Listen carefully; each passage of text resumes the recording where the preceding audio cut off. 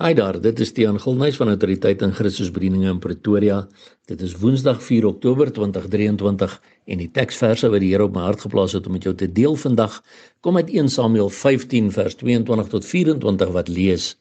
Daarop sê Samuel: Het die Here behae in brandoffers en slagoffers, soos in gehoorsaamheid aan die stem van die Here?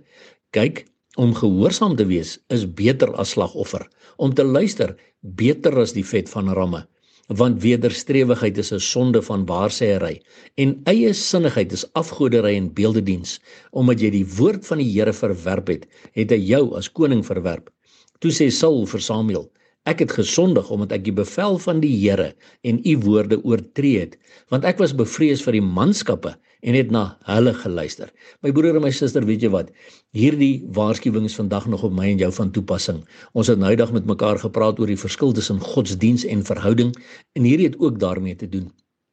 Samuel sê vir Saul: Die Here het nie soveel behae nie. Dit please hom nie so baie as jy besig is met brandoffers en slagoffers. Met ander woorde, in ons moderne tyd, as ons dink ons kan maar net elke Sondag kerk toe gaan en 'n paar liedjies sing, sit, luister na 'n preek, uitstap en dan die res van die week niks te gaan doen nie.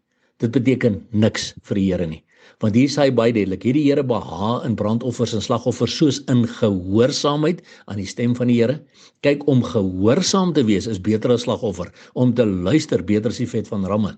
Met ander woorde, om gehoorsaam te wees aan die Here en om te luister na wat die Heilige Gees jou sê, ook uit die woord van God het en op 'n daaglikse basis jou mee wil lei, is beter as enige van jou kerkrituele wat jy mag uitoefen, Sondagoggend by die kerk, Woensdag aand by die bidgroep of wat ook al die geval mag wees.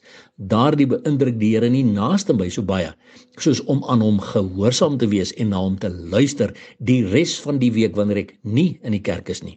En dan die waarskuwing, want wederstrewigheid is 'n sonde van waarsêery. Die Engelse Bybel sê daar, rebellion is as the sin of witchcraft.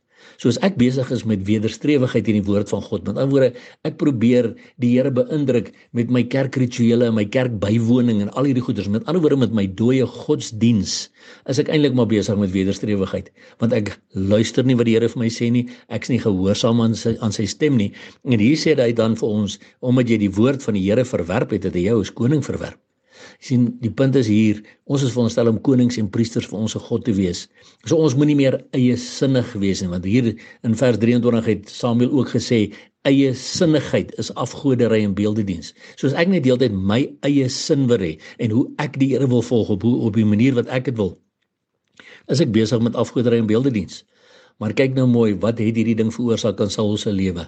Hy sê, ek het gesondig omdat ek die bevel van die Here en die woorde oortree het, want ek was bevrees vir die manskappe en het na hulle geluister. En dis wat vandag nog gebeur in baie Christene se lewens. Hulle is bevrees vir wat ander mense van hulle gaan sê as hulle regtig gehoorsaam raak aan die stem van die Here en begin luister en begin doen wat die woord sê. So hulle is bevrees vir wat mense van hulle dink en hulle luister eerder na mense as wat hulle luister na God se stem en gehoorsaam raak aan die stem van die Here. My broer en my suster, daar is nie meer tyd vir speletjies speel nie. Ons moet besef, ons moet elke dag al hoe nader aan die Here kom, en ons gaan net nader aan hom kan kom as ons hom begin gehoorsaam, luister na sy stem en begin doen wat hy sê. En omdat ons weet sy koms is baie naby, hou ons aan uitroep, Maranatha, kom Here Jesus.